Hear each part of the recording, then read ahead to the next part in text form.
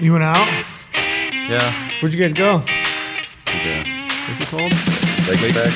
Yeah, we did that. The And then lake as soon as the power went out, we pretty much bounced. Yeah, the power went out like on half the building, and then I was like, I went to the bathroom downstairs. I had to use my phone. It was like pitch black downstairs. It was a little sketchy. Yeah. Today's day and age, power goes out, freak everybody out. Was it mass exodus? No. No, they gave It's a bunch of hunters in there. Free so beers for a little bit. Oh, they did? Yeah. What? To my buddies, and then they're like, "Hey, there's free beer." I walk up there, and they're like $13, and I'm like, Yeah, I didn't hear "You anything just told me about it was that. free beer." Jeez. $13, huh? Well, it was 2 beers, I guess. Yeah, there you go. I had to get one for a friend when I was there. So All right, Brady, you want to do promo codes today? I can hit us off. You got it so good. Have I been doing well lately? You've been just acing them. So All we'll right. do those first, then we'll dive in. All right, maybe because of it, I'll get another coffee sent my way. That's all I want in You life. need it if you're up all night. Dude, yeah. I'm just, What time did you get back? I get, what, 12:30? Yeah, That's not too 12:30. bad. yeah, I we think I were, was in bed by like 10:15. Yeah, it wasn't too late. that but- would have been the smart thing to do. Yeah. So But it's hard when you want to see a bunch of friends and hang out. that's it. I don't do this kind of stuff very often. So Yeah, ever. Yeah. Just once a year, maybe. yeah. Yeah. All right, promo code time. We want to give you guys the best research, and it's application season right now, as most of you know. And if you don't know, well, I feel bad for you because you should know because you probably missed out on some deadlines already. So use promo code podcast when you sign up for Insider. You're going to get 50 points back to the Going Gear Shop. That is 50 big dollars back in your wallet that you can use to purchase anything in the Go Hunt Gear Shop. So now's the time. Do your research. Do your due diligence. If you had Dive in. if you had $50 right now in the Go Hunt Gear Shop, what would you buy? I buy a goat knife. That's what I'm talking about right Towards a there. Go Knife. Settle plug. You know, just had to do it. Which is a nice transition. We have is. Travis Nowotny, man, myth, legend. Gosh, the straight the- assassin. The kid. You I know don't know. what I don't know if he's a killer. He's an I assassin. call you the Grim Reaper. Yeah, I That's don't know what about call you. that. Just a redneck. That's do- it. do you Just hear an that? Idaho boy. Do you hear that? You must. I hear a little bit of it. I mean, he picks up a tag, and then like 24 hours later, when this season finally opens, he's already tagged out Oh, like yeah. 3 animals. Cuts a wide swath for sure. Just if you're not picky like Brady, then you have more opportunities. Whatever. You always kill big animals. Yeah, they're always too. giant. Yeah, they're never small. So where are you from? I am from Idaho, so What part? Boise, Idaho area. Okay. Middleton, Idaho, actually, but Born and raised? born and raised in Idaho, yeah. I'm jealous. So Yeah. What's the best thing about living in Idaho? tags, Tags. definitely tags. Yeah. So we want to talk a little bit about that. Just run through Idaho, and just kind of talk a little bit about the tag process. I mean, what it's like as a resident. It's obviously a great state for a resident, right? You can pick up general archery or even rifle, I guess, any weapon deer tags. You can pick up elk tags. Do you also apply for control hunts up there? Not for the most part, just because I do sheep and stuff like that. So it's Gotcha. pretty much just the oil species, So you have to pick your species, right? Yeah, exactly. So Yeah. You can either apply for deer, elk, and antelope controlled, or you can apply for one of the bigger sheep, species. mountain Sheep, goat, or sheep, moose. mountain So goat. Gotcha. killed my moose, killed my sheep. So now it's mountain goat time. So Oh my gosh! And those are once in a lifetime in Idaho, right? Yep. Yep. So you Yep. draw it, you're done. Yep. You've drawn both a moose and a sheep tag. Yep. Yeah. Yeah, I drew my moose tag back in, I was just out of high school, 2006, and it was like 50-50 draw odds then, so Yeah. drew the first time I put in, and then That's living life large. took me 10 years to draw my sheep tag. So That was after recently, that, right? so- That was a couple years ago. The sheep. Yeah, it's been a few years. I Yeah, remember. it's been, I don't even remember, but been a few years. Yeah. How was that hunt? So it was an awesome hunt. So yeah, Rough. very rough and demanding country for sure. So Gotcha. yeah, it's kind of hunt I really like. One that just feels impossible. So Yeah. What's your background? Like, what do you do for? I mean, you have goat knives. Maybe give us a rundown on goat knives and how you got involved with that. And then, do you have a day job as well? yeah. So my primary job, I'm just an electrician. So I just recently went out on my own. So now I can actually have a little more time, and I don't tied down to working for somebody. So So watch out, That's animals, great. because if he has more time, Yeah. Oh my gosh. jeez. What's he gonna do with more time? Yeah. Do you have people working for you then? I don't know. Okay. No, I keep it small and simple. Gotcha. So. But you're doing your own thing, so you'll be Yep. able to kind of set your own schedule. Yeah. It's nice to not have the pressure to keep somebody busy. At least right now, like if I don't have work, it's fine. I just go hunting or something, right? Yeah. So, but yeah, that's my primary job. I mean, that's what pays the bills and everything. And goat knives is kind of my, I don't know, what do you call it? My little side hustle, I guess. So A pet project? yeah, exactly. Yeah. When did you get started with goat knives? It's been a couple years now, so like And- 2020, I guess, is when. So Was there like a moment where you're just like, I want to do knives, or it's like an inspiration thing? Like, what led you to that path? oh, I think it's just like it is with all of us that are backpack hunters and stuff. You know, you're always looking for It's found some the little- best, greatest thing, and it's like I could never bring myself to pack Allen wrenches. It just I couldn't do it. I'm like, Yeah. I don't want to throw these bulky Allen wrenches. I'm never going to pack in my pack, you know. And I just got this idea. I'm like, what if I made a replacement blade knife that I can use Allen keys, you know, and then that way, if I'm in the backcountry and something goes wrong, my sight comes loose or anything really, my hunt's not over. I can fix what I need to fix and stay in the field. So I just one of those things I just had to see it through. Like it just kept coming up in my, you know, coming up in my little brain, and I'm like, worst case scenario, I'm gonna put a bunch of effort in this and come out with a sweet knife for myself. So Yeah. I can't recall how many times I've had to use it to like tighten a tripod leg, or, you know, some little Ciru plate on the bottom of my spotter or whatever. Like pop that little Allen key in the back of the knife and oh yeah, Done deal. Well, before you know, if it's something that's not important, like a loose tripod leg, you just kind of struggle through the trip Yeah, and not you worry just- about it. But now you're like, ooh, I got a bit for Yeah, that. I could do it.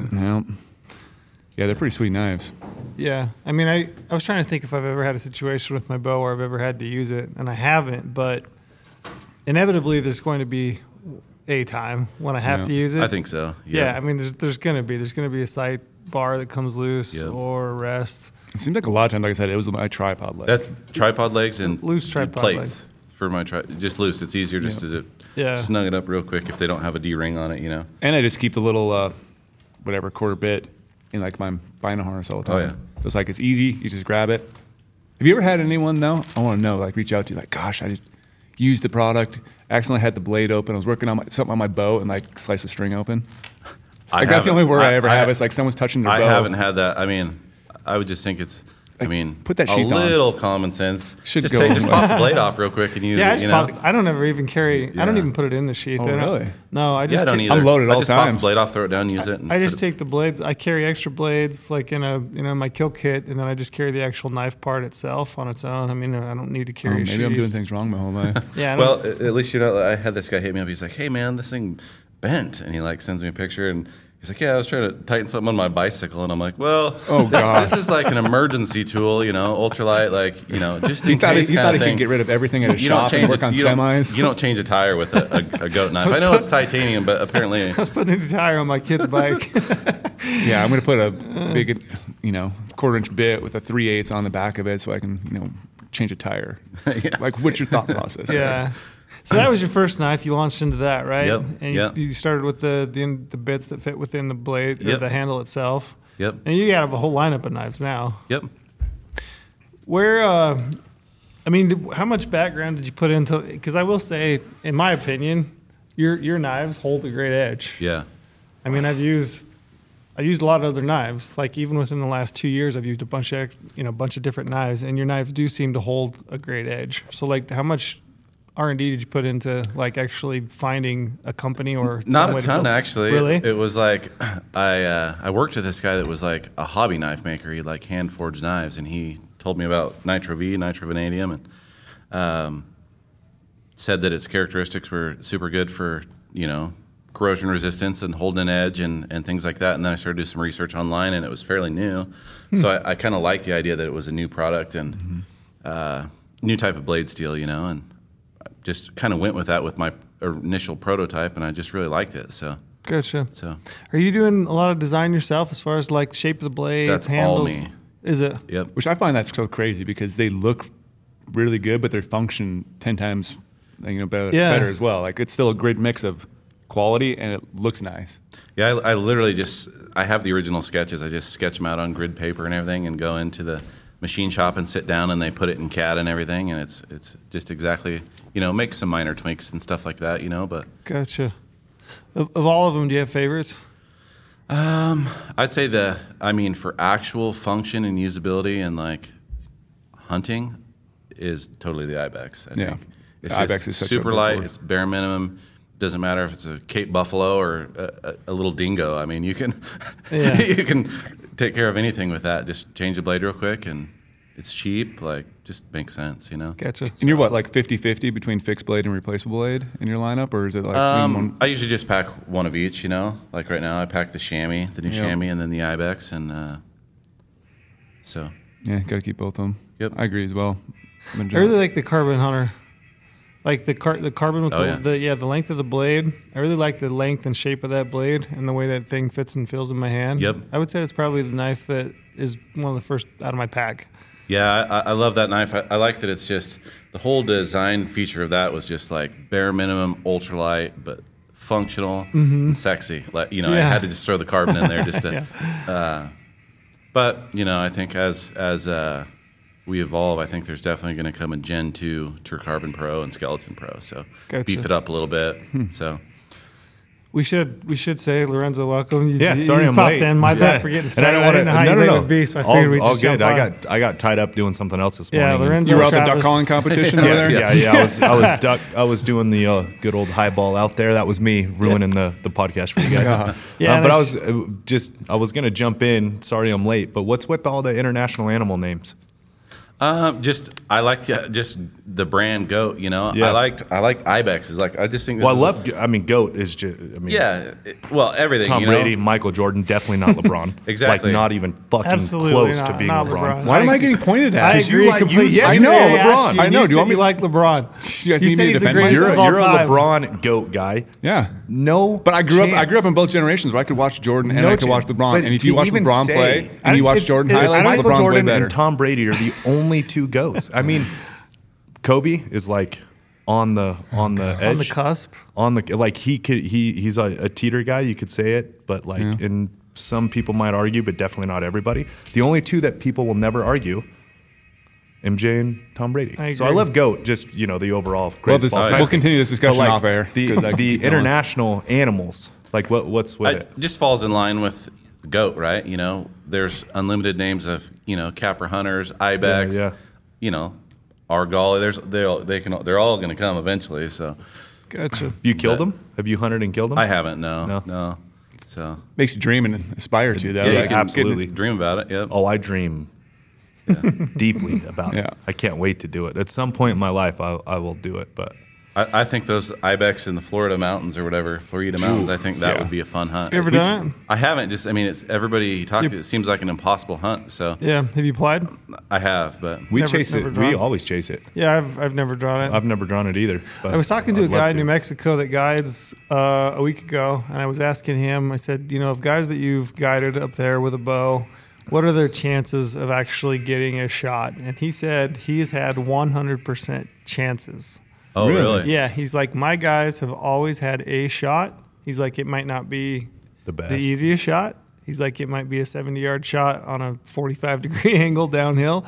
He's like, it's a tough shot, super technical terrain, but he said all the guys have shots, which makes me think it might be Doable. doable for a guy like you. That's what I think is just one of those things. It's like you go into that hunt like you don't know. I don't know anything about ibex, so Yeah. you're gonna go there and you're gonna try to figure them out for a couple days and then really hone in and definitely want to before your hunt Yeah. be well practiced as far as it is a goat species, so I don't know if you could ever figure them out.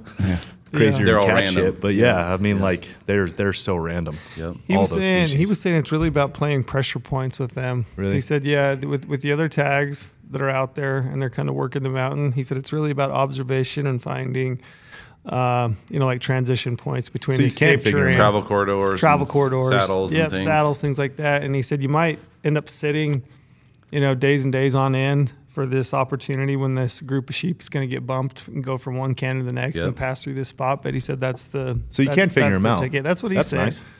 Yeah. I mean, I've been on a lot of. You go do it and tell me how it Yeah. Well, mean, how that's- about we that- draw the tag and then we can. That's definitely how I'd go about it. Like, I Yeah. mean, all my hunting is always like that. It's always, I used to trap a lot, when I was younger, and I learned a lot with travel routes and how animals move through country. Like, I like every hunt, I bring that into play. It seems like. So you grew up trapping? Yeah. For money or hobby or. Well, money actually for like bobcat trapping. Yeah. I was super good at it. I mean, why not do something that you're I love that kind of stuff. So Yeah, easy running way a to make trap line. buck and Running a trap line is super enjoyable. It is. With A lot of somebody work. who I don't know what the hell I'm doing on a trap line, but I've gone with people like who truly know what they're doing and how Yeah. to set it up. It's fun to go way out fun. and check Yeah. trap lines, run It trap is. lines. It's Yeah, fun. The best memories of my life are trapping when I was younger too. Just Yeah. like you said, it makes you like a well-rounded outdoorsman. Oh, you can learn so much from that kind of thing, just how animals move, and it's all, I think, played a factor, you know? Where's that come from? Did your dad grow up trapping?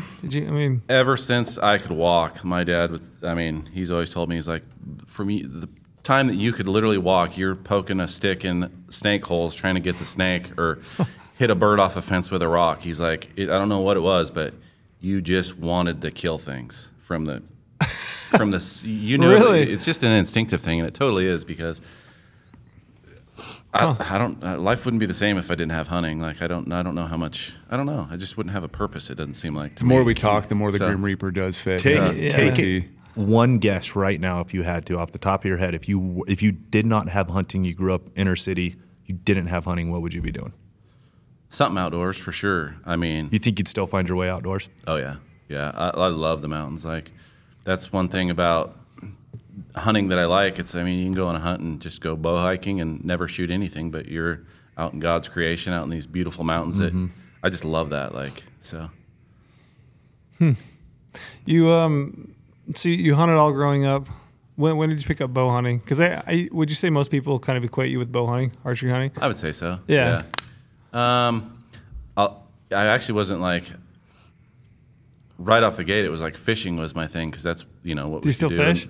Not really, not anymore. The hunting's Yeah. taken that over. So Yeah. You have to make your priorities, man. I grew up across the street from a reservoir, and I fished every summer, almost every day, my entire upbringing. And man, I might go fishing once a year. I don't think I've ever seen a photo of you with a fishing rod. Yeah, if my kids you ask, just saying that right now, it's if like blows my mind. Yeah, if my kids ask, we'll go fishing a couple times in the summer. But like I did that every day, every Yeah. summer. Yeah. All summer. I can't remember the last time I fished. Yeah. Literally can't remember. yeah, I could care less about it now. It's fun activity. I think as my kids get a little older, it might be something that we can do as a family, be a little more family friendly than whatever shooting jackrabbits or something. So So you have boys or I girl? got a boy and a girl. Boy and a girl. How old are they? 7 and 4. So Gotcha. Are you kind of raising them the same way? Like get them out in the outdoors? I haven't put a bunch of pressure on them yet. Like I'm kind of Just let them find their own way? Yeah, exactly. I mean, my son's starting to really. Do you think he's got the instinct? Oh yeah, like you? I think it'll come along. So Is your son the oldest? no, he's Youngest. youngest. So yeah. Gotcha. Yeah, he's a Yeah. mama's boy right now, but he'll figure it out. I have a 3. He turns 4 in March, right? And it's so fun to raise him around hunting. And Oh, yeah. I'm doing you don't ever want to be the dad that's like yelling at your son playing sports and all that stuff. Oh, I'm yeah. sure I will be that guy because it'll Yeah. get the Yeah. best of me. I know it will. It will. It will, and I know that. But 4 years old, calm right now. I'm letting him kind of find his way into hunting. I take him with me. That's exactly and I what want I'm him to doing, see yeah. it. But I'm not forcing anything, right? I kind of, Yep. and it's so fun to watch him find his way into it, right? Because I Yep. just want him to be around it, and hopefully he will find his way into Yep. it doing that. Yep. It's fun. Yep. So I got to ask a question right now. Yeah. It's going to deter probably everything for a little while. That's I have right. to ask it. As an Idaho resident, how do you feel about us non-residents coming up to your fabulous state to do some hunting? Because I hear a lot from Idaho residents. See, it's never really bugged me. It's kind of funny. Like they say that there's like all this pressure and stuff like that. I don't know if it's just because it's the style of hunter that I am, but I don't ever see pressure anywhere at the places that I hunt. So I think people just chalk that up as an excuse to. Did you hear this, Trey? But I'm I blown do. away. I do agree in some of their, wanting displaced non-residents. Like, we all listen to Go Hunt and Hunt and Fool and all these things, and No, they just Go point, Hunt. They point people to Yeah. different directions, and people that don't have knowledge of those places, that's where they flood to. And Yeah. these small towns that have great hunting, all of a sudden that's all this influx comes in, and they're frustrated because they live there, and raise their Yeah. kid there. So That's the part I understand. That's the part I really understand. That's because that and we have been cognizant of that because we started later than the other ones you spoke of. Yeah, yeah. Like we don't point anyone in any direction.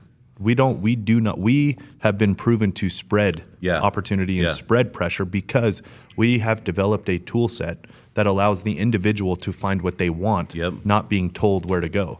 Right. And in the past, everyone was told where to go, which would sway draws an insane amount, and they would all end up in the same areas, and it would really pinch the pressure points. Where we have always been very focused on spreading the opportunity and letting people know all of the opportunity. It's up to the individual to find what they want out of their hunt or what they're looking for, a species, wherever they want to go. It's been proven to help in a lot of states. Yeah, I could definitely see that. The thing, I mean, Idaho's everybody's backup state. That's the trouble. I think that's what that is the trouble. We point people to the state, I guess. Yeah, yeah. I mean, we definitely do. There's very few places that use have it as your back pocket. So that's where you go. Use it as your back pocket. That's what we always say. It was. I don't know that you can say that anymore. No. I mean, if you work real hard and get a little bit lucky. Now, a lot of lucky and work a little bit hard. Yeah, I mean, the way that they've set that up, they've kind of reduced the number of non-resident general season permits overall. Down to a number that, the way that system works, it's essentially a draw. You have to log on December 1st and hope that you get a spot in line, and if you do, you do. Yep. If not, you're probably out of tag. So I would say, I mean, it's a backup, but it's not the backup that it used to be. It used to be. You could bank on it. Yeah, when I was going to Utah State, I could go to Preston and buy a tag and go hunting. Yep. Get 2 tags. Yeah, I mean, exactly. Yeah. It seems to me that residents hated that mentality of like in college. People always assume this is a backup state when it's not in a way. Yeah, and it's getting their tags. I don't know. I understand the want and desire to hunt other places. It's like, I go hunt Nevada or whatever, but I also 100% agree, like, Wyoming should cater to Wyoming residents. Idaho should cater to Idaho residents. Your home state should cater to you. That's just it should. Period. Yeah, you're paying state taxes, property taxes. It's where you are paying your way, where a non-resident is not. Yep. I would love to have more people hunt Nevada. Yeah. I honestly would. And it made sense that I would not draw tags as often, even though it's pretty hard as a resident still, but it's like we just don't have the habitat and the water. We don't have the population numbers to support that, but I'm all for it. I wish we could. Yeah, but it's like, guys like you up there, man, living that dream. When you say that you don't see a lot of hunting pressure, how are you finding those kind of spots? I'm curious about your logic. Like, how do you go about? How much time do you put into scouting? How do you process that? Well, anymore I don't really scout as much as I used to, but when I was younger, it was like I had to find the spot, that was my mentality. I had to find these great spots and just learn a lot over the years. And it just seems like all the best places are places that you can't glass from your four-wheeler and that kind of stuff. So gotcha. I think that's where I get away from a lot of people. Do you hunt a lot of the same spots continually year after year, or how much time do you spend? I cherry pick all those spots. So when I do find a little time to go get some scouting in, I'm going to go to all the places that I know are proven and cherry pick through those because in Idaho, it's not known for big bucks or anything like that. And I might go all year, and the best buck that I find is a 160 buck, and that's the buck that I end up having to hunt because that's what I have. I'm fine with that. But I just cherry pick all the stuff that I know and I've learned, and pretty much how I do it. But how much time do you put in scouting? You said you don't scout that much now. Just with my kids and stuff, the age that they are. It's harder. It's a lot harder. Actually, now that I work for myself, I can actually do a little more. So it was such a struggle working for somebody else, on their time, and then you got to split your time with family time, and then obviously I got a burning desire to live for myself and do my own thing. So it's, for a while there, it was a real struggle, but yeah, it is. It's hard. It gets a lot harder. I know that prior to my kids getting a little bit older, right now they're so busy. It seems like I've got something going every weekend with them. It used to be I could definitely get way more scouting time and even hunting time. It's a lot more challenging than it was. Even just the years you've been at Go Hunt, I've noticed that. Yeah, it's way more challenging. I mean, I think back to probably the last year that I really put just an absolute ton of scout time was maybe 2013. I mean, it's been 10 years ago at this point, as I think about it. But I mean, it's that year I shot that buck with the big cheaters and I put, and then, I had an elk tag in 2010 and I put 18, 20 days in the summer. But yeah, I mean, it's not the case anymore. I would say most hunts now I'm rolling in very limited, most of the research. How much time do you put in e-scouting? I mean, a lot in new places, out of state and stuff. It's all e-scouting and. What about your home state? No? No, I do. Oh, you do? I do. Yeah, I'm continually looking for new places to hunt, so yeah, a fair amount, I would say. Gotcha. So, is that your drive of adventure, trying to find a new spot, or any other pressures coming in?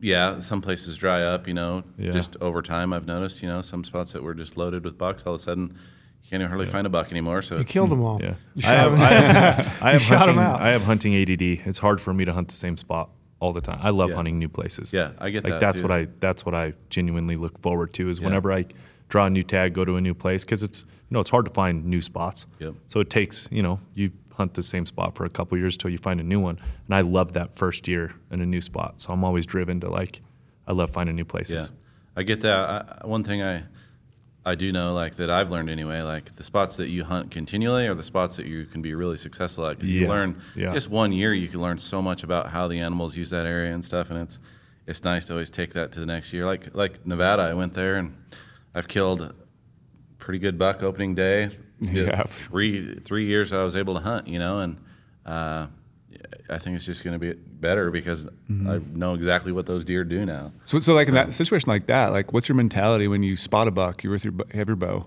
Are you stalking it right away? Are you waiting for the optimal opportunity, or are you kind of like one of those guys who's slightly risking it because you're killing so frequent, early in the hunt? So to me, it seems like it's like a mix of rushing in there, but I don't think I ever really rush it. I would say everything is calculated, and a lot of it is just instinct, I guess.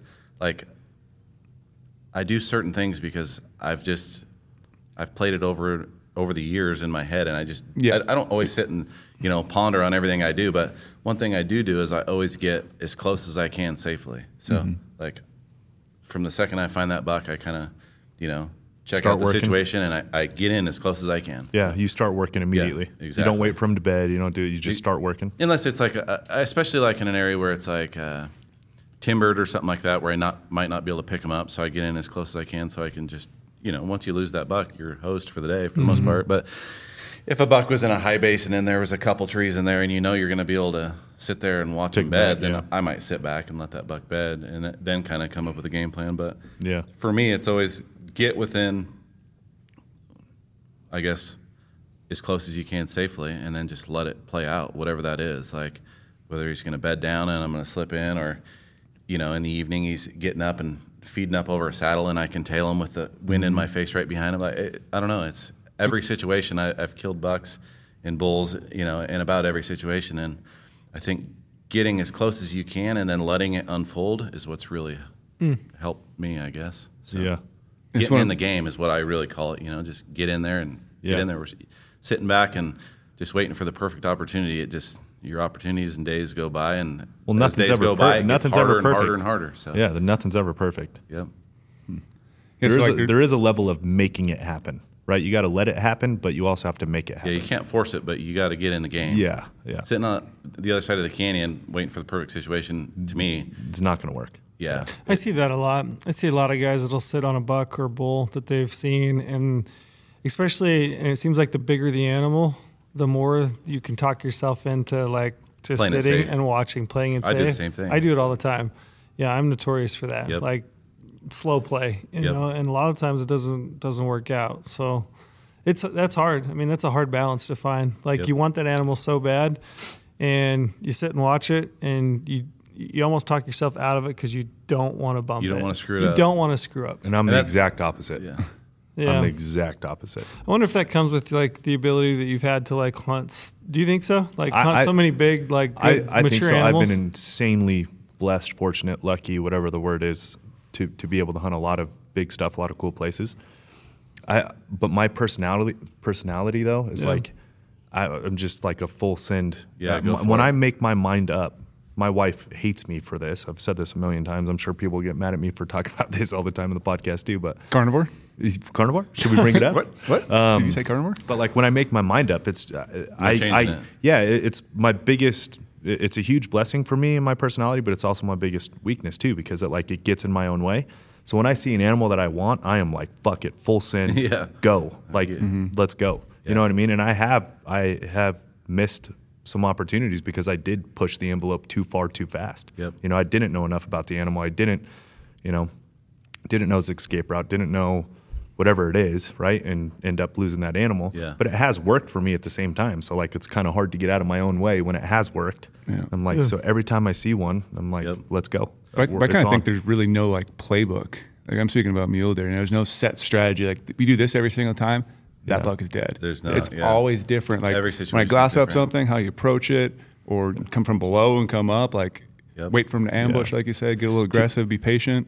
Thinking through in my head too of your point, I think I am over aggressive because I am expecting to have the opportunity again in the future, the next year, maybe 2 years later, whatever it is. Mm-hmm. So it probably affects my decision making. Gotcha. I don't have that like, oh, this is my one. One chance. I don't have that. Yeah. One thing I've noticed is like those bucks, especially those ones that I really, really want that are like next level, they always elude me. The buck that's like, that's a great buck. Anybody be happy with that buck. I'd be happy with that buck. I can kill that buck every time. Every time. Do you but think that next level, it's just pressure on yourself. It really and how is. you say they always elude you. Like I would rather fuck it up than him elude me. You know what I mean? Because then I know it's on. Then I know it's like at least I tried to make it happen. That's what I'm trying to kind of decode. Is it just a difference in how you process the hunt? Like how you feel about that animal? I feel like it is. I feel like when you put pressure on yourself, I mean, you're going to fail. I agree. But if it's... What about it's a 200-inch deer? That's what I mean. That's a lot of pressure I'm putting on myself. Yeah. It's a shitload of pressure. If I could kill all the big bucks that I've had in my days, it would be pretty impressive. But the big ones always seem to get away. Every now and then you kill a really good one or whatever that just works out. And you're like, well, that those wasn't big as bad, ones are big for a reason. Yeah. They know what they're doing. That all plays a factor, I think. Yeah. So. Do you hunt a buck? Like, do you find a buck and hunt a buck, or do you more look at terrain and think this is the type of terrain I can kill a buck in with my bow? So I'm going to hunt this terrain and try to find a buck in it. I would say a buck. Buck. I find the best buck that... Regardless of where he's at. Yeah. Timber, sage, doesn't matter. You're going at it and trying to figure it out. Yep. A lot of times like on like out-of-state stuff where it's like I know I don't have the time to dedicate to it, I'm less picky just because I know that I've got 5 days scratched out, and when that's over, I'm going home. So this solid 170 buck is perfectly fine with me, Sure. So... Yeah, you. I asked earlier about archery. So, like, when did you get into archery, and what do you like about bow hunting?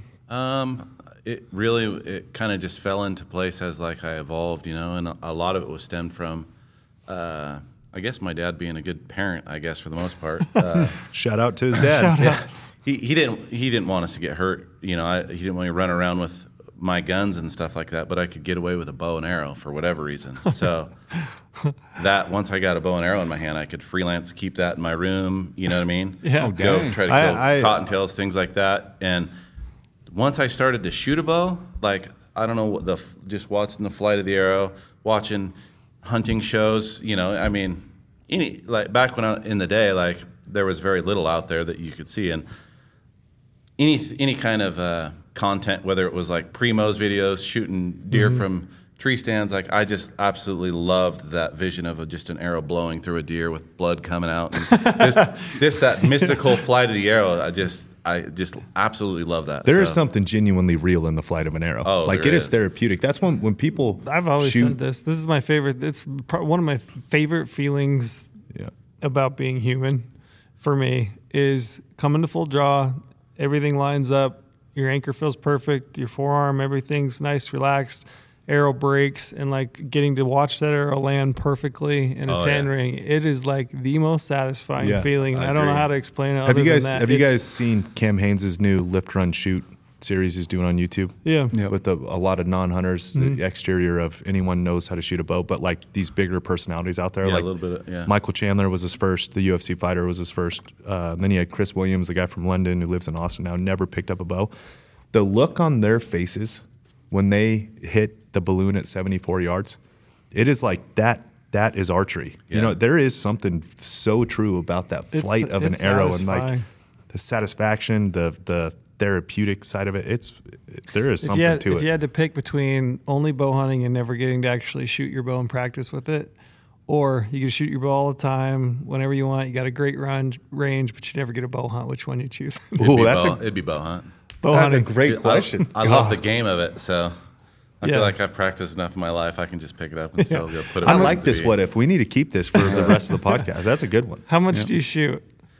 I don't shoot a ton. Like I don't shoot all year. Let's put it that way. Gotcha. It's like basically like bear seasons come up, like a month and a half before bear season. I'm really picking up my bow. I mean, I'll shoot my bow, but like not every single day like I do when I'm getting prepared for a hunt. Mm-hmm. Anytime I'm getting prepared for a hunt, it just I get my bow tuned. I get all the legwork done, and then it's just get my sight tape built, dialed, and then it's just a matter of I only shoot like 3 to 6 arrows in an evening, and that's it. Like perfect arrows, not just shooting arrows.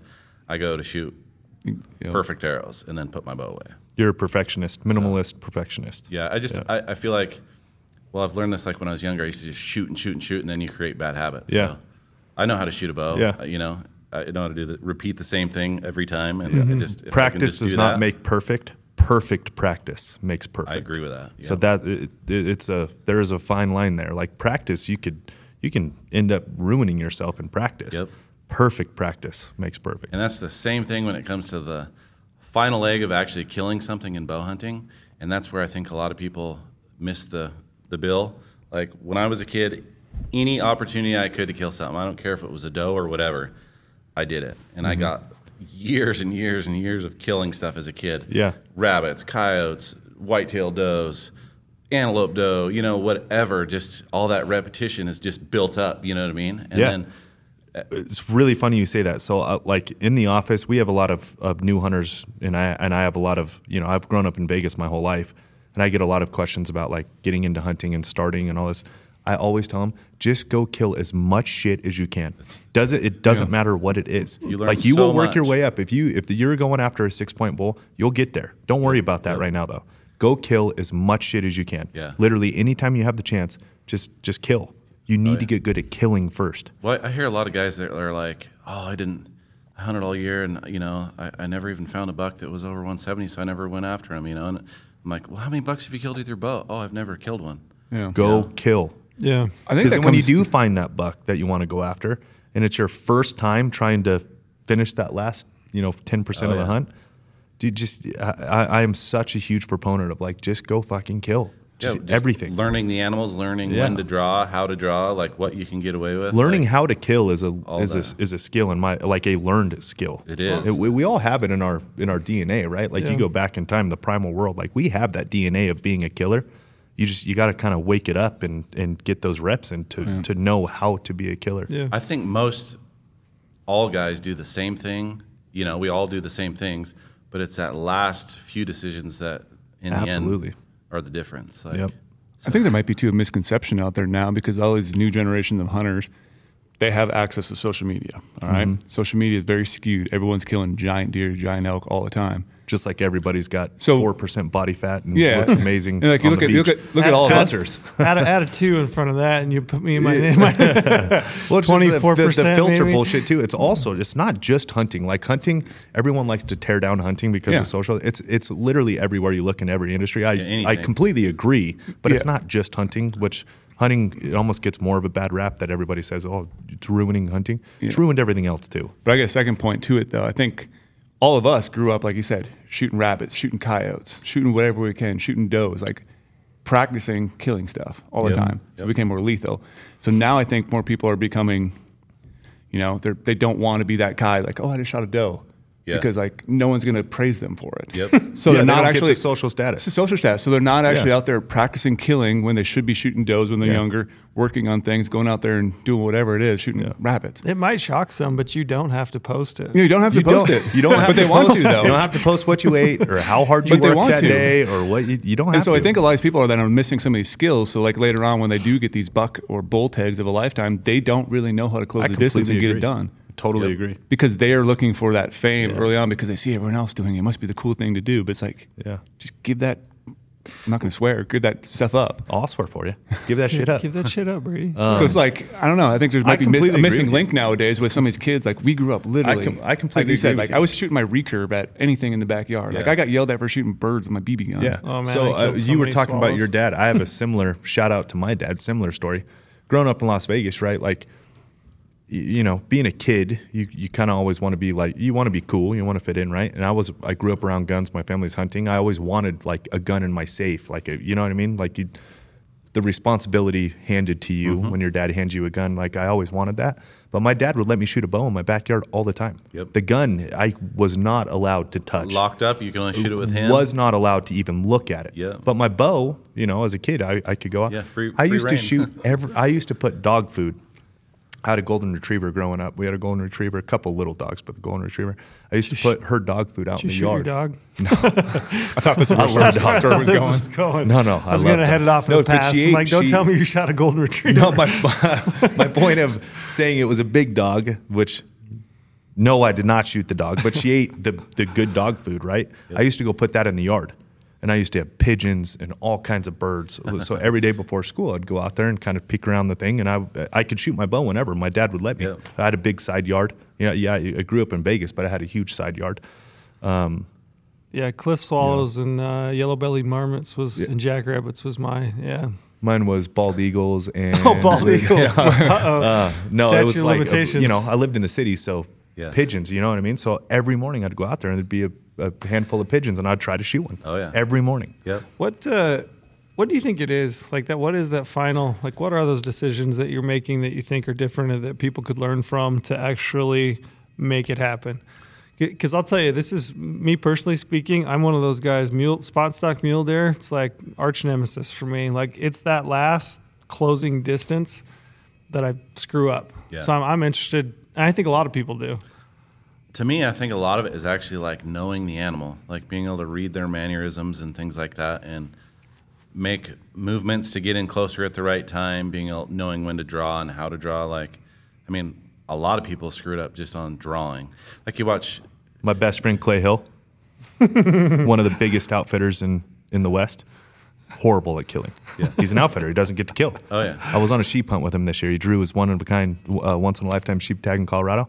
Didn't draw. So keep going. Yeah, that's just it. Just those little things, like I watch shows and stuff, videos when guys drawing when a bull's coming up, and it's like, how'd that guy not get busted? I would have never came to full draw right then, And it's just those. I don't know, just those. This is the little things that you're stacking up. The little decisions, and a lot of it, I think, is geared towards being in that situation so much. You know what that elk's going to do. You know what that deer's going to do in different situations. You know what I mean? Mm-hmm. So interesting.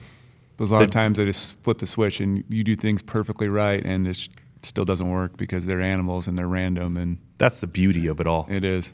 It's never guaranteed. That's the beauty in hunting for me. It's like finding and killing, two very different things. You're going to have some experiences of seeing animals that like blow your mind, and you have that burned into your memory. But killing, that's the beauty of it. It's none of it is guaranteed. Yep. Do you have you've hunted everything? I mean, Idaho. I see you'll kill an antelope, elk, deer. All of it. Do you have one that's your favorite?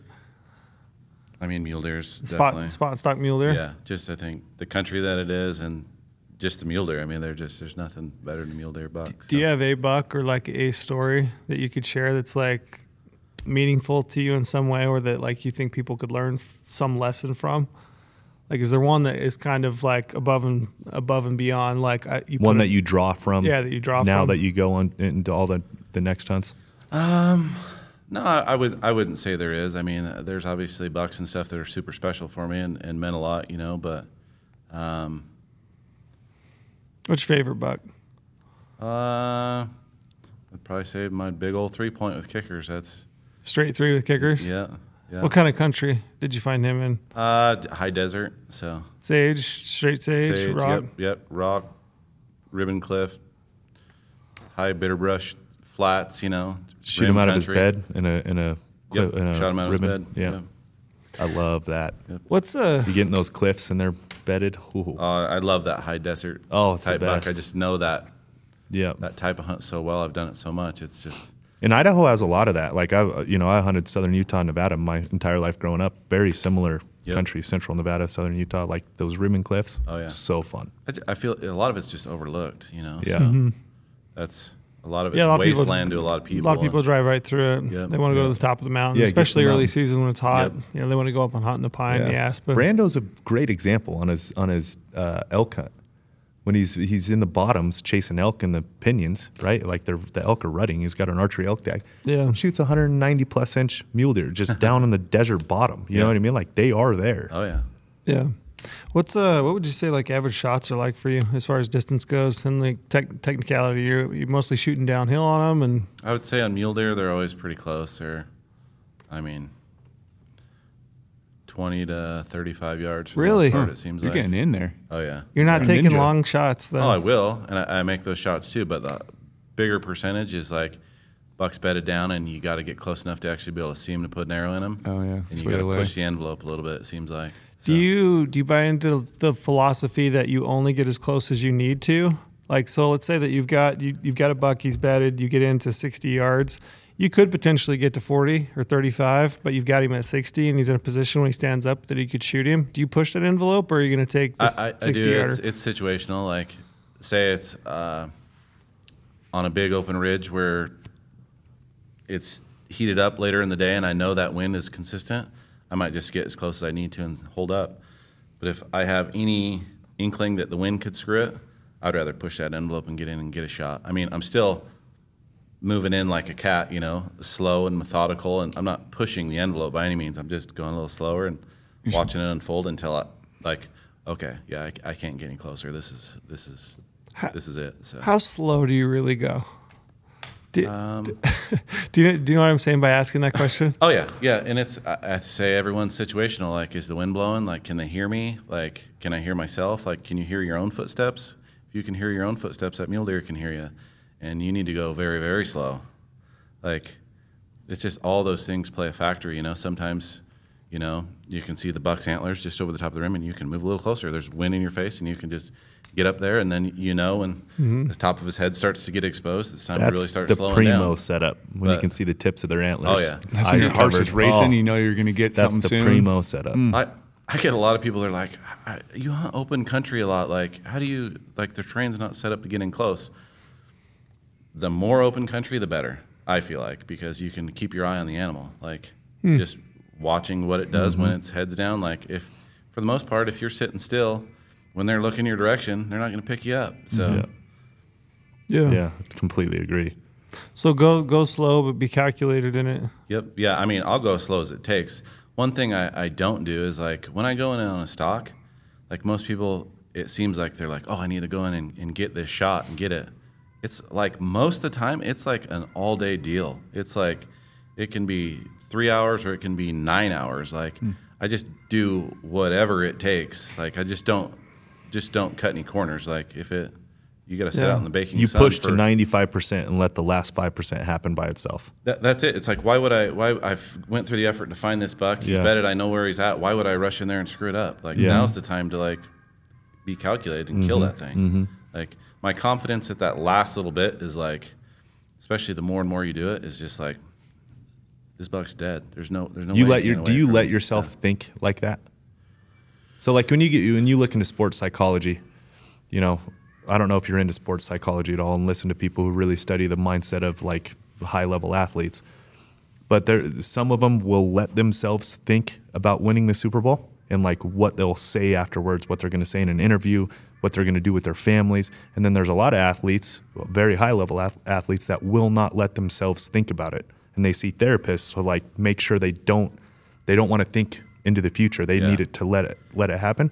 Do you let yourself think about killing it? I'm a visualizer. What you're going to do? I lay in bed at night and think of sneaking in on a buck and watching the perfect arrow flight, little flicker in the sun, hitting that buck, kicks. I'm talking like the daydream I get. Fantasize about it, like the daydream I get, but being in the actual moment itself. No, I go into kill mode. It's just, and you don't let yourself think about the future. I just do, and that's what I'm saying. Like, all these people that, especially later in life, you start hunting, like maybe after you're married and stuff like that. Because I mean, hunting's awesome. Who doesn't love hunting? Like, but you got to think, like, these little redneck kids that didn't have a pocket boy, Game Boy and stuff. They ran around throwing rocks and trying to kill things, and I just feel like those guys are way, way, way, way ahead of the curve. Like, and most the guys that are just absolute killers, it seems like, were those kids. Yeah. So the reason I asked that question is, like, so what I draw, you asked if there's anything he draws from in past hunts. I have fucked up before on animals I've really wanted because I let myself think about like, oh, I'm here, I'm going to kill this thing. I've done it. He's going to stand up, I'm going to kill this thing. Yeah, you're taking a picture already. Like there's a rock right there. I can take a picture on, skyline it. Like I have no issues admitting that I have gotten myself to that point. And when that last 5% started to happen, it wasn't what I had in my mind, and it kind of threw me off, right? So now every time I hunt, I actively catch myself. And again, it happened on Clay Hill's hunt. We're sitting on these rams bedded, and I'm like, and I started to think about like, it's going to stand up, it's going to go right, he's going to kill it, we need to be right here. I started to build it up in my head before it actually happened, and I actively now, when I archery hunt, will stop myself. Like, no, quit fucking thinking. Don't think about it. Well, let it happen. Don't build anything up in your head. I play out situations like that, and I think I don't know if it's exactly what you're talking about, but like, just from. Here's an example. I guess I don't know if it's exactly how you're going about it, but I was Coos deer hunting just a few weeks ago, and I'm sneaking in on this buck, and he's with a hot doe, and I'm like 150 yards, and I'm kind of tapped out. I can't safely get closer, and I'm sitting there, and I see that buck kind of suck his nose in and like put his ears back, and I hear him snort wheeze. I'm like, there's another buck right there. Like I just instantly knew that there was another buck right there, and I didn't even see another buck. Anyway, stiff leg walks to the left, and I see this other buck, a bigger buck, and this buck's super aggressive, and he goes to basically run that buck out of there, and that my intuition, just from experience, like I'm like, this buck's gonna go get pushed through that saddle. So I instantly knew, I did this big half circle jog and set up in that saddle. Here come that buck. You know what I mean? Like you know how it's going to play out. So a lot of times I play it out like that, and that's how I make my next move. But yeah, that's good intuition. I don't have that good of intuition like that. I mean, I'm confident in my abilities to read the animal's body language and when to push, when to back out, when to draw. I'm comfortable there. I get ahead of myself in trying to like think what they're going to do. Like I've got myself in bad situations doing that. I wish I was better at that part of it. Yeah, well, I think that's what I do then. A lot of the decision making that I do, it's just like reading their mannerism, and it's like, oh, there's a natural saddle right there. Yeah. This buck's pushing that buck that direction. He's going to push that buck until he's away from that hot doe. He's going through that saddle. And I just do you think that's that's a God-given talent, or do you think you can learn that? Experience. I think you can learn it, but I think he's working from, I don't know how old you are, but 30 years of experience probably at least of seeing things. I wish I was better at that, because when I do that, I have found myself in a worse situation than before I thought through it. Yeah, like I wish I was better at that part of it. Well, a lot of animals are predictable in their habits if you know what they do. Just like in that situation, like I watched that buck suck his nose in and pin his ear back, and I knew I was going to hear a snort wheeze before I even heard it. Yeah. I've seen it on TV, I've seen it everywhere, and I knew what that buck was going to do, and I seen him show that aggression, and I just knew that that's what was going to happen. And I think same thing with elk hunting, mule deer hunting. You just see that so much. You make that decision in your mind before you really have to think about it. In like that, I knew what to do. Just like that. That's why you're a killer. I backed up, hauled ass down. Yeah. Did you kill that buck? The buck jumped my string, but I should have killed that buck. Yeah. Yeah. You had the shot though. Yeah. That's why exactly. That's why you're a killer. See that? Yeah. That's that next. It's that next level. It's that level from seeing it play out. I mean, a lot of people I think could look at a buck, snort, pin his ears back, hear the snort wheeze. You're like, okay, another buck's in the area. Then it's like that next equation that never occurs to them. Well, it's weird. Like that's what I mean. Like sometimes, and I'm sure I'm not the only one. Just for whatever reason, like because I get asked the time, they're like, well, what do you do? I don't think about it. I don't know, but I knew in my head just by sneaking up, you're in my subconscious. Yeah. I knew there was a saddle right there. You're in flow state. I knew the terrain and everything in my head. And as soon as that buck do that, I knew what to do just like that. Mm-hmm. It's like when athletes talk about they play their best games when they're in the flow state. Like they're not actively thinking, but it's just naturally thinking. Yeah, exactly. That's it. I don't break down anything. It's just kind of a natural thing. That's why it's hard to tell somebody else. It's hard so to relay hard. that information because people ask all the time, "What is it? What is the difference? What do you do differently?" And it's like I don't know. Yeah, this comes from experience. Yeah, just being out there all the time. Mostly what I tell people is I always equate it back to, and I'm not on your level by any means, but like I equate it back to time. It's just time spent, whether that's time actually out hunting on that hunt specifically, or time that you've spent previously in the field, or the time you spent in the summer.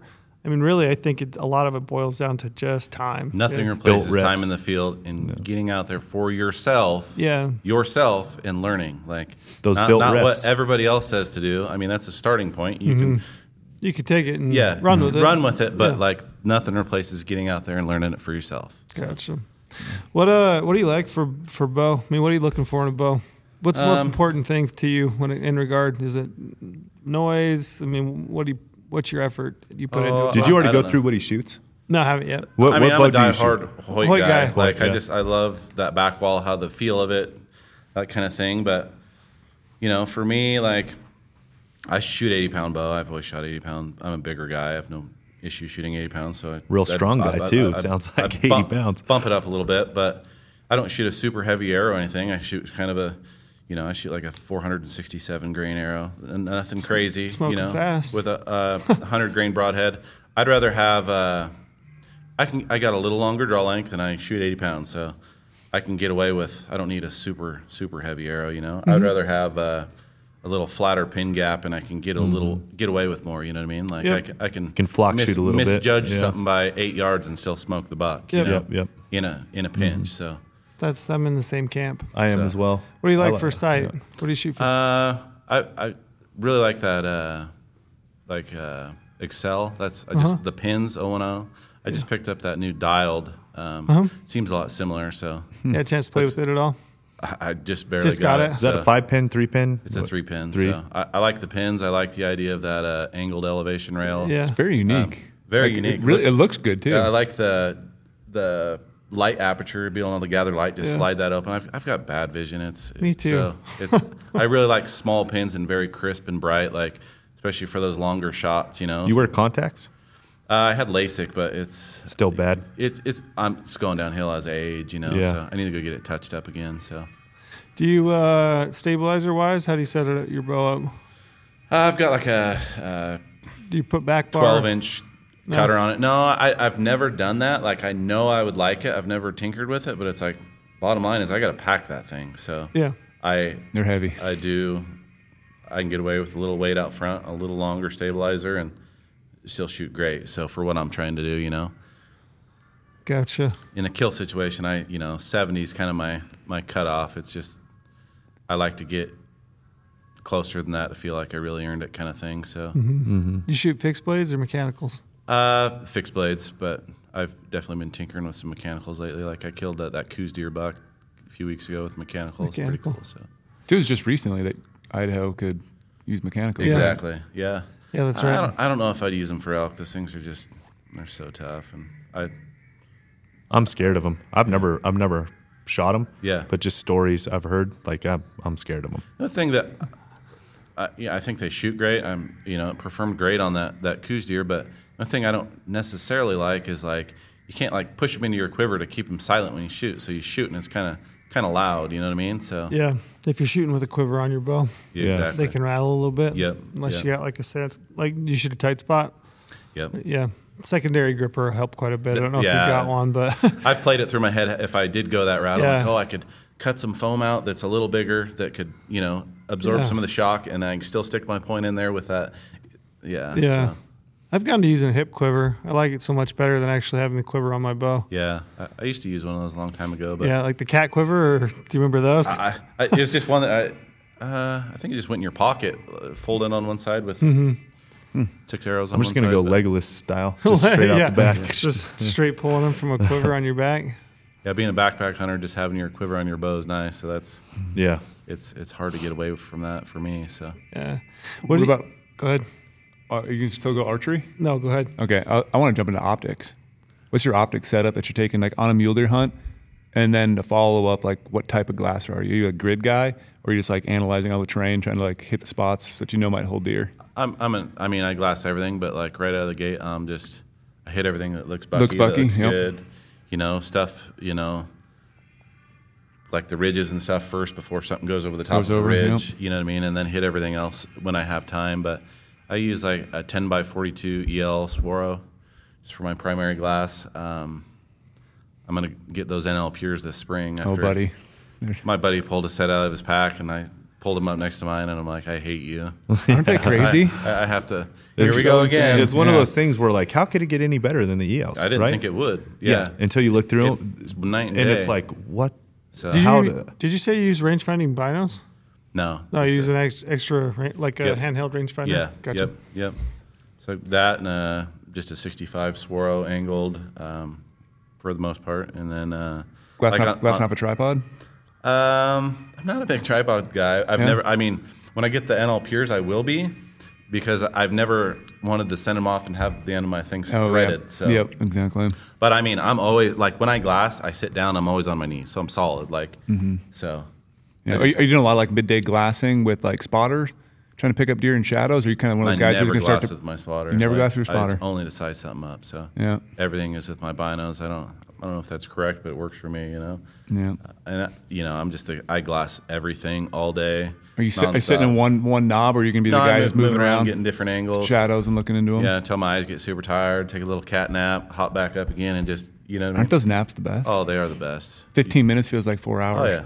Yeah, you just feel like a new man. Mm-hmm. Literally. So, I love it. Yeah. Do you spend a lot of time backpack hunting, or do you do both? It just, whatever it takes for that animal. Yeah. I enjoy backpack hunting the most, I think, just because I like using all my gear and, being prepared and tucking everything away and having just everything that I need and nothing extra. You know what I mean? Like, I don't know. Do you hunt mostly on your own? I don't think I've ever heard you talk about hunting with a partner or seeing. For the most part, I do. Like, I've got my good buddy Rick Palmer. He's a killer. I mean, he's a killer. Yeah? Yeah. So, but, we elk hunt and stuff a lot, but we're both on limited time as far as like, we don't want to hunt together and then only I have an opportunity to kill something. So we'll hunt together and split up, and he kills a bull, then I'll go help him pack it out. And so a lot of that lately, for the most part. Like, I'm not, on these out-of-state hunts, like, I like to go with a buddy or something like that just for the companionship of it, like camaraderie. Yeah, whatever. Like, I like that. But like my home state, I'm like just a solo guy, it seems like. As I get a little older, it seems like I want to go with people more, though. Like, I feel like, I don't know. Interesting. How old are you, if you don't mind me asking? 30, just turned 37. So. Yeah. Yep. Starting to get more communal in mindset with kids and all that stuff. Yeah. I'd say that. Like, I'd say that I feel like I'm not as hardcore as I used to be. You know what I mean? Like, it's just more about, I feel the as same. I age, it's more about just the experience. And I mean, no doubt, I'm going out there for one reason. But it, if I can have someone come with me and, have a good time together. It's weird how becoming a parent kind of changes that mindset of shared experience. The selfishness. Yeah. It's really interesting. Yeah, it is. I was a wildly selfish, and I still am, to be honest. But like, it's weird how you start to shift a little bit into like more shared experience. Oh yeah. See, I was all about like, I'm the same way as far as like opportunity. I want to be by myself because I'm the best hunter, and I'm the only one that can spot that buck and go kill it. My buddy can't spot it and have the chance to go kill it. So yeah, I get that for sure. But Brady loves to be alone. I love that. Loves it. Just aloneness out in the mountains. Every decision's my own. All my thoughts. That's all. Whenever we ask you why you love it, that's the first thing you always say. Yeah, every decision is mine and mine only. No question in my mind that I am a way better hunter by myself than with somebody. There's only one thing on your mind, and that is it. I agree. So same. Way better on my own. Because like if I'm hunting with someone else and I say we're gonna go way over there, and if they have a little thought in their head or they mention like, gosh, that's really far, I might change my opinion of that right there because he doesn't want to do it. So I don't want to put us both in a situation that we're kind of not together on the same plan for. So now we're going to make a different decision, go over here. So in my mind later, I'm like, gosh, we should have went way over there. Yeah. Like, you start second guessing, re-guessing, It's kind of funny, like the few people that I do hunt with, like, I hunt with guys on bear hunts and things like that, but they're the only type of people that I hunt with, it seems like, are like go-getters in the sense that they're kind of, I don't know, I'm kind of weird in the sense too. It's just like the farther, the harder, the more risky it is. Like that's where you get success. You kind of laugh about it. Like I just like my buddy Nick. I'm like, it doesn't matter how far we got to swim a river. What he just kind of laughs and let's go. Yeah, that's the kind of I just like that. I don't know. Yeah, anything that's ever holding you back or changing the plan. I don't know. I don't like hunting with guys like that. Yeah. It's hard to find a good hunting partner where you both mesh fully. Oh yeah, like everything throughout the whole thing. Like you can like pros and cons from each person and like use that to your advantage sometimes too. Yeah, but the hunting partner where you can truly say what you're thinking, and have their input only elevate the outcome and not like just change the outcome. That's what to elevate the outcome. That's a hard partner. That's why I was hunting with my buddy Rick is awesome. Like we were both pretty good hunters before we met each other, but like when we met each other and we hunted together, like I learned so much from him and he learned so much from me, and we just started to elevate do the nothing overall. but elevate each other. Yep. Yeah, that's a tough thing to find. It really is. Yeah. The classic scenario hunting with somebody else is like you see an animal, you're both sitting there, you look at it, you both see it, you both turn to each other and you're like, what do you think? What do you think? Yeah. And there's like this delay, this is like analysis that goes where typically when you're hunting on your own, you figure it out on your own, you go. Yep.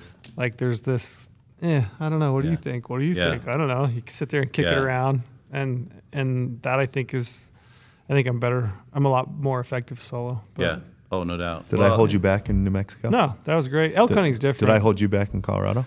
100% no. I think elk hunting's a little bit Until you different. blew your knee out. Till I blew. That was rough. But I can't blame you. I can't blame for that. I blame football. That does hold you. It did hold you back though, honestly, because in the last 2 days, you're right. That held us back. I think elk hunting's a little bit different, especially archery elk hunting. I mean, that definitely yields itself to a good partnership because I've hunted you've got hardcore calling and moving, and I've hunted hardcore with both you guys just once a piece. That's why I was asking. Yeah, I think elk hunting. You can be honest too. Oh, I'm being honest. Yeah. I mean, we killed 2 bulls in 3 days. I thought we made good decisions together. We did. We were on an absolute giant mule. The biggest buck I've ever been on in my life. We totally did. I felt my thinking and decisions were elevated talking with you on that. It was an absolute blast. Like I think we mesh. Like the 3 of us. Yeah. I can even say collectively the 4 of us. We've hung out now a little bit more. Like I think we're cut from the same cloth. Like we really do just want to see each other succeed and have fun. Like totally agree. It's all about the partnership. Yeah, I mean, it depends on the individual for sure. Yeah. And elk hunting I think is awesome that way. Partner. Dude, watching you smoke that bull at 15 yards or 80, whatever it was, it was 18. awesome. Right over his shoulder. I'm like, that was a holy great trip. shit. Yeah, that's always super rewarding. Yeah, it's the best. What do you got planned for this year? You already making plans? How early does that process start for you? Oh, it starts as soon as it's over. So really, you're already planning, thinking about it? Yeah, I've got some points built up in a few places. I'm hoping to do maybe a late Arizona late archery hunt, burn some points there, do that. Elk. Yep. Yeah. Cool. My cousin's he wants to do that this year too. I think it's going to be good. Be real good. According to Go Hunt, should be 100%. So it's going to be. I think it's going to be good this year. 3 years. Yeah. It's fun. And my cousin's all excited about it. Been texting me like crazy. I think Arizona's going to be good. Heck yeah. Yeah, with all the monsoons and stuff this year, maybe carry over a little bit. Should be a banner There year. will definitely be some carryover. Yeah. It should be a banner year for Arizona. Yeah, I'm all about opportunity, so anything I can chalk up and for sure do, you know. You have Nevada points? You talked about hunting Nevada in the past? No, not anymore. But I'll just try to get whatever. Get lucky. Yeah. Ruby tag or whatever, you know, that kind of thing. First come, first serve list. Start Yeah, looking at that exactly. when that comes out later in the summer. Yep. Yeah, try to get a general archery, you know, tag in Utah early or something like that. I always try to get like an early hunt, like a mule deer hunt, like something before September 1st. Like that's always my goal is to try to get a hunt or even a couple. That's of why those Nevada's hunts. awesome, August 10th. So And then I can roll into Idaho, you know, September 1st, and I can hunt deer for the first whatever week until it starts getting tough, and then I can roll into elk. So what drives me crazy about Colorado is the archery opens September 1st. Yeah, it's like that change like really it's hurts not a good. It's not a good fit. You know, archery mule deer. You're trying to get it. You're trying to get it done in August, so you can start transitioning into September. Oh yeah, they strip their velvet and drop down, and that hunt is a lot different. So. Yeah, we watched a ton of bucks that year. You and I hunted that early hunt when we could hunt it in August. They were stripping by September. Oh yeah, and they were hitting the timber. Oh September. You gonna go chase a bunch of wolves when you get this winter still? Like, what's your fascination with hunting wolves? Or you just do it when you it's can't just time? like a something to do kind of thing. You know what I mean? It's not, your waterfowl hunt is hunting wolves. Just something to do. Yeah, exactly. Something to do. Waking up to go duck hunting doesn't do anything for me. You'd rather go wolf hunt. Yeah. See, I'm living in Idaho, I'd be chasing birds like mad. Yeah, like, I'd rather that's all I go would coyote do. hunting or something like that. But Yeah. anymore, That's your it's like, filler thing to go do. It's wolves and coyotes. Yeah, that kind of thing. Yeah. For the most part, anymore, it's like I really got to prioritize, what seasons are the most important to me, and kind of stay home a little more the rest of the time. So, When's the last time you ate a tag? I had a tag this year. Did you? I ate a bear tag this year. A bear tag? Yeah, passed on some. Let's go an antlered animal. Oh, I burned an elk tag, a second elk tag last year. So, Does that bug you? it used to. Yeah. It used to really bad. I mean, actually, I think until that bull, I mean, I couldn't even tell you the last time I burned a tag. Like, I mean, Grim a Reaper. lot of years. Your family's eating well. Oh yeah. No, I mean, yeah. But I would say as I get a little older, I don't absolutely have to fill that tag. The reason that these tags weren't filled was because I passed animals and did things that I don't normally do. So, Yeah. Yeah. It is interesting. I'm the same way. It used to really bug me if I didn't fill a tag. Like really, really would eat at me. And I can eat a tag now and I don't feel yeah. too bad about it. Yep. I kind of leave it by the wayside. I don't think about it. It kind of goes on. Do you ever think there's pressure to fill a tag? That's the other doing what you thing. do? No, I don't. I mean, no, I don't, Yeah. to be honest. I don't know. It still bugs me if I. Does it? Yeah, it still bothers me. Yeah. It still bothers me. I'm not. I love killing. Like I Yeah. I do. Yeah. I mean, I pretty put a lot of- psycho about it. I like harvesting, getting up to the animal, like just That's looking me at too. the bases and looking at what he's got going Yeah. on and the character.